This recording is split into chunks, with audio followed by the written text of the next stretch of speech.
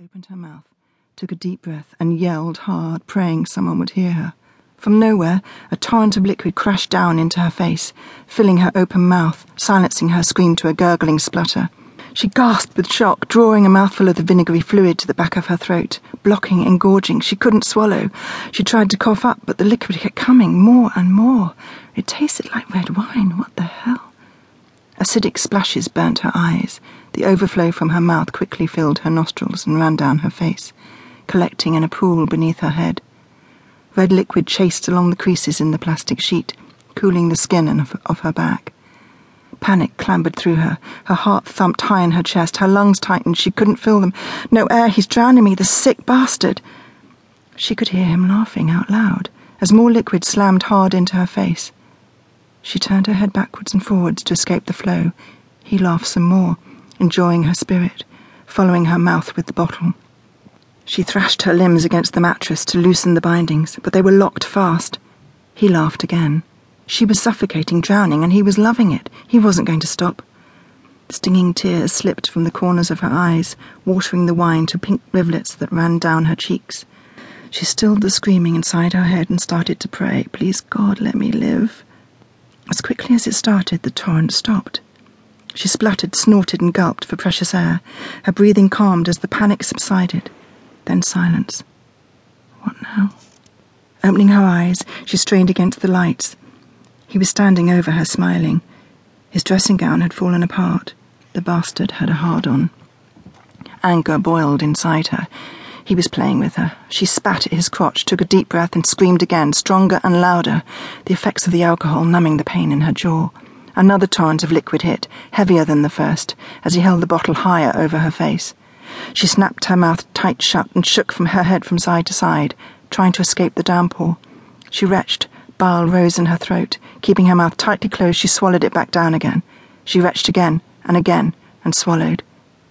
The courage of his quarry amused him. She fought harder than the others. He finished decanting another bottle, admiring the trails of wine that ran down through her hair and splattered her breasts. He wondered if she would look as beautiful inside, once he'd opened her up. He dropped the bottle onto the bedside table, picked up his beloved camera. He liked to document before and after shots of his victims. The camera shutter hissed as he took a close-up of her angry face. His phone rang. He ignored it. "Swallow, darling, swallow. It's a delicious little Chateau Neuf de Pape. You mustn't waste it." He moved to the end of the bed and stood between her open legs, squinting into the lens, and focused on the red stream of wine that trickled its way through pubic hair to swollen, glistening lips. He moved back up to her chest, bent low over her right breast, and put his mouth against her skin, chasing up a wine trail with his tongue. Her nipple jumped and hardened. "Bastard!" she spat, pulling her arms and legs, the binding rope seesawing cuts into her skin. The intoxicating wine gave more courage. "There's no way you're going to cut me up, you bastard." She turned her face away from him and screamed as hard as her lungs could stand. Growing bored with this game, he brought his fist down hard on her stomach. She heaved with pain. Angry tears stung her eyes. "Fuck you." She wouldn't give up. Summoning strength, she tried again.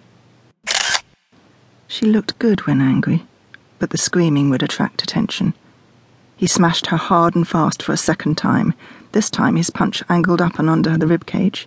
It had the desired effect. She passed out. Silence. He opened the drawer of the bedside table and pulled out 2 screwdrivers, a staple gun, and masking tape.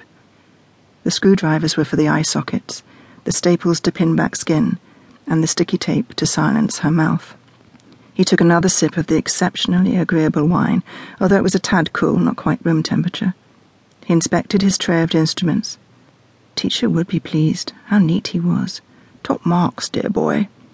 He picked up a remote control and punched the play button. A soothing Mozart violin concerto filled the air. He pulled on a pair of surgical gloves, enjoying the clammy feeling of distance they gave him between him and his patient, between him and his conscience. Humming to the music, he turned his attention to the tray of tools. His fingers danced along the row of blades, finally landing on the smallest one. He held it up to the light and inspected its cutting edge. "This will do for starters. I'll open you up just a little at a time."